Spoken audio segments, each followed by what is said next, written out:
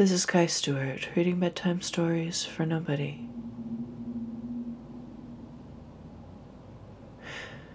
At night sometimes, I go to the ocean. The ocean is scary in the dark, but there's this place where the moon comes through a hole in the rock and lights the waves all silver, and I sit on a boulder and I watch it. The waves boom and hiss and throw themselves against the walls of the cavern, and it's loud, so loud that after a while I find the quiet in it. I smell salt, wet basalt, something clean and green and sharp.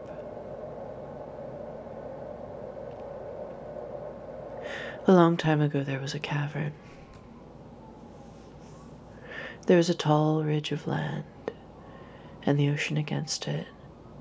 And over time, over years and years, the waves smoothed out a hollow and then dug the hollow deeper. Those great hands, that timeless laborer, dug the hollow into a tunnel, the tunnel into a cave, and the cave broader and taller, until it made a hole it could climb right out of, or the moon could slide right into.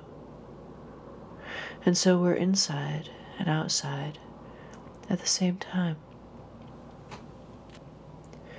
A cave with a chimney is topographically identical to two connected bridges, and two bridges can be taken forward and back.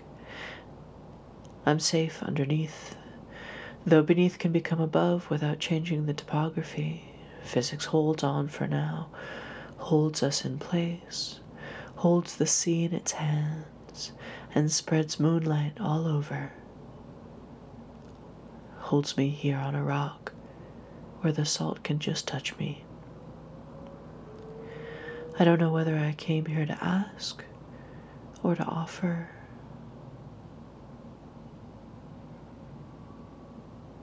I used to bring dates here if I liked them enough. Come, see, come know this truth. Come see, come share this wonder.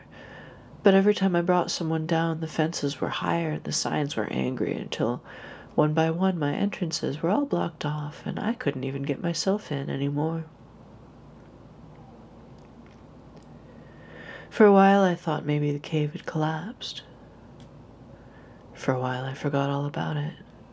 For a while I rode past the turnoff and thought, it's too bad about that cave I used to visit, and all things move toward their end, and no treasure is ours to keep. But when I woke up some nights out of roaring silence and land sickness, the queasy rocking of no tide, the night is just night. The lights are just lights, and even when I sit to look at them, there's no one there.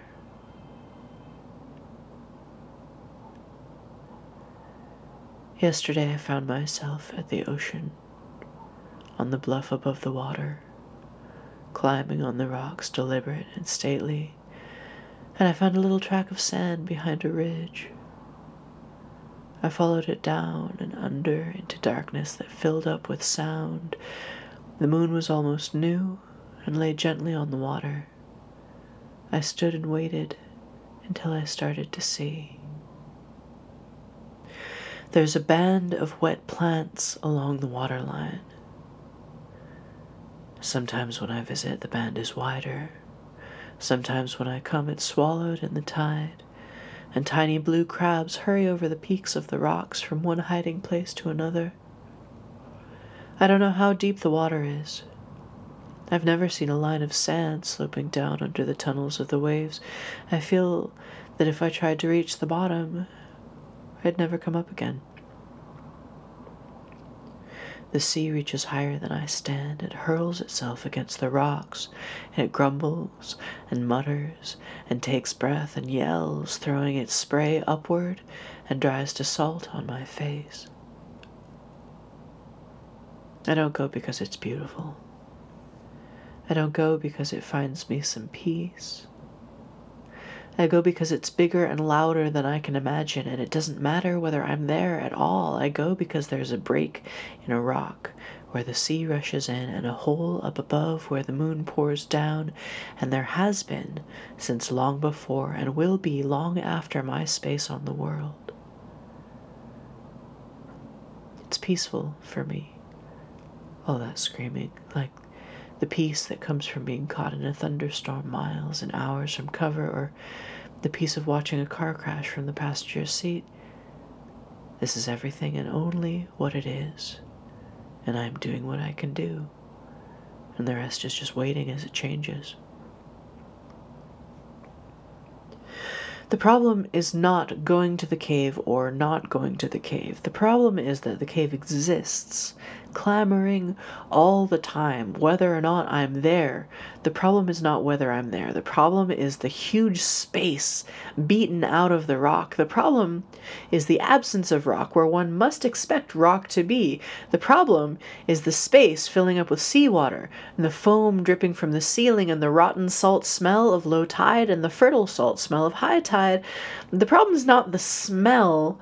The problem is a break in the rock where the sea rushes in, and a hole up above where the moon pours down, and has been since long before and will be long after my space on the world. The problem is that the water pulls back and throws itself upwards, smells of salt and rot and drops and beats whether or not I am there. The problem is whether or not I am there.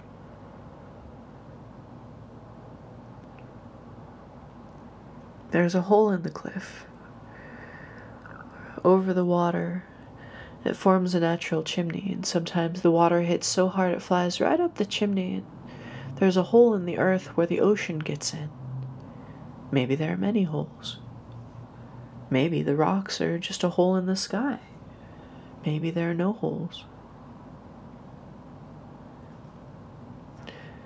The water is here.